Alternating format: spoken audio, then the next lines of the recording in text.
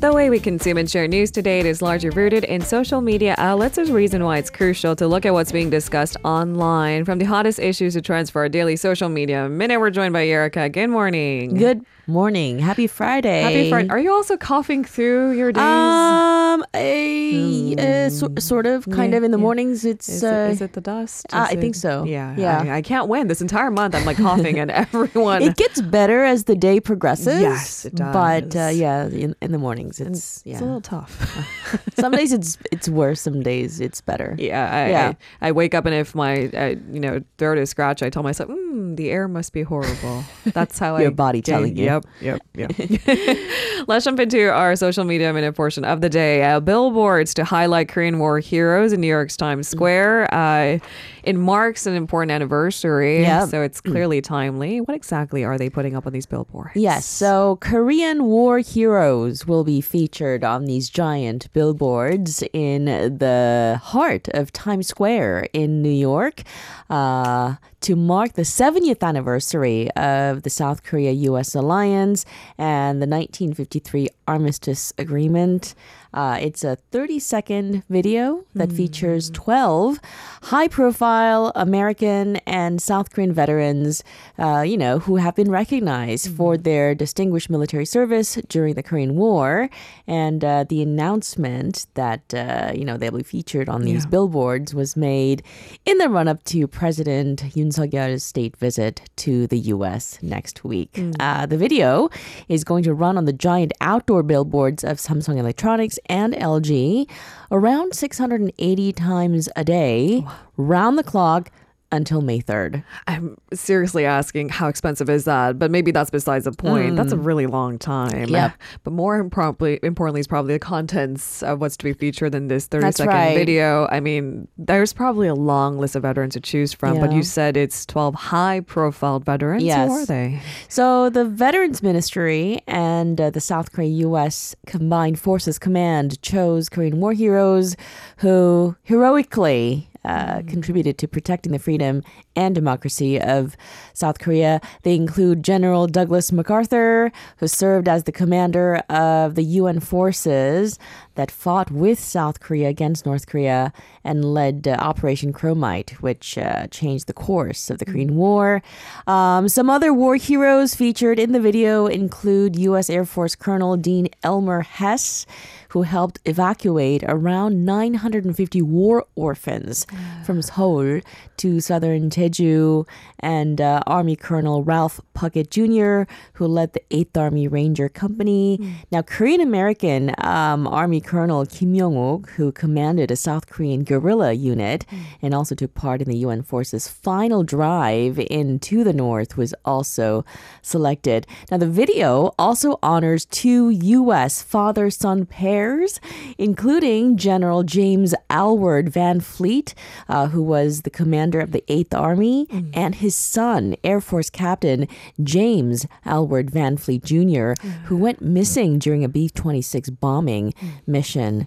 And of course, we don't have to explain that this campaign is intended to express our gratitude and honor the dedication of both South Korean and American veterans, and of course to convey the message that the bilateral alliance still stands strong after 70 years. That's right. As we mark the 70th anniversary of the two countries' alliance stronger ever as before. You're right. It's to extend gratitude. I don't think we had to explain that, but there you have it. If you're in New York City, go check it out. Go check it out. It's in Times Square. And on to our second buzzword of the day. I did stumble upon the series, apparently. I assumed it was a movie because it's really that... what's the right word to describe it?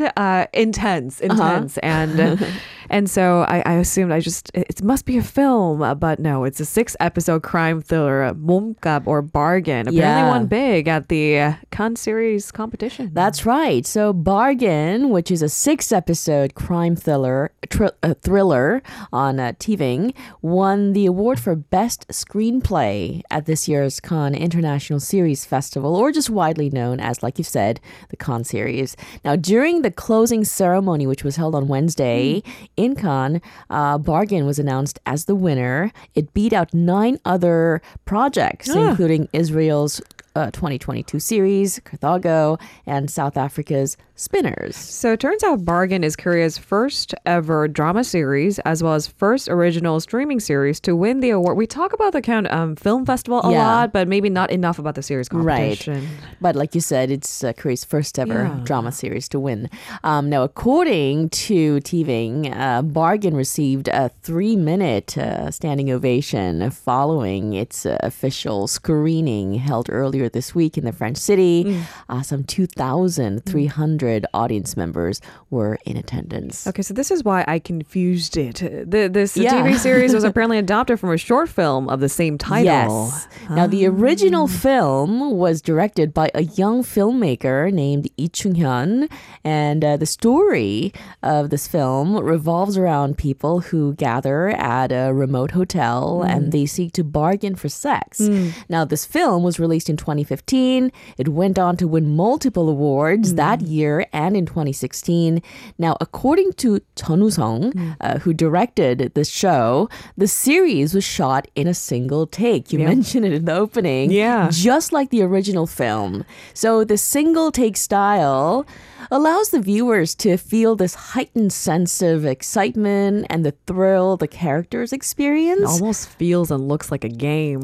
Right. And unlike the original project, the series follows the characters after an unexpected earthquake. That's right. And it kind of expands on what they're exactly bargaining for, right? They bargain for literally body parts. Yes. Of course, the illegal black market comes into light. Correct. And it has pretty high profile actors. That grabs your attention. Can you imagine what the actors might have felt like after shooting the scenes in a single take? It sounds exhausting. If one thing goes wrong, you have to start from the beginning. Exactly. The beginning, it's a never-ending cycle. This takes this expression teamwork to an entirely new level. Yes. So actor Jin Sung-gyu, who was a big fan of the original film, said that shooting Bargain felt like preparing for a musical. You know, a lot of musical actors would say on the record that they make mistakes all the time. Yeah. And what do? You just power through. And I'm assuming it's the same with this. Yes, I think so. Now, all of the episodes were shot once and, a single take, and the team chose the best version.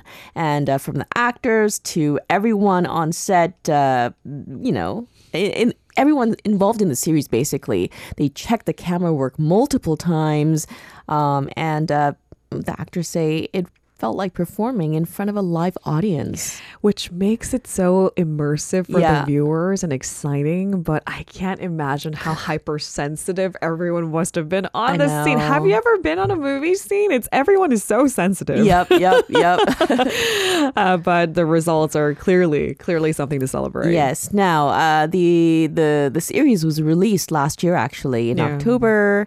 The Korean series is set for global release in the summer, this summer actually, on Paramount Plus. And we're really big on thrillers and scary movies in the dead of summer. So there you have it. Maybe it will revive the contents industry once more. Yeah, hopefully. And on to our final buzzword of the day. The German president has apologized on Warsaw Ghetto anniversary once more. Yep. So Germany's president has apologized for his country's World War II crimes. He made remarks on the anniversary of the Warsaw Ghetto uprising in the Polish capital. Frank-Walter Steinmeier, the first German president to address this commemoration, joined the Polish and Israeli presidents to mark 80 years since the devastating uprising of Jewish rebels against the Nazi German occupiers. And his words during this ceremony, which takes place every year, was this: I stand before you today and ask for your forgiveness and the crimes committed here by the Germans. I know we like to draw comparisons about apologies that never happen, but I mean, I must add, maybe the cultural context is a little bit different. However, it says something when so many presidents and leaders of the future have repeatedly apologized for past atrocities, right?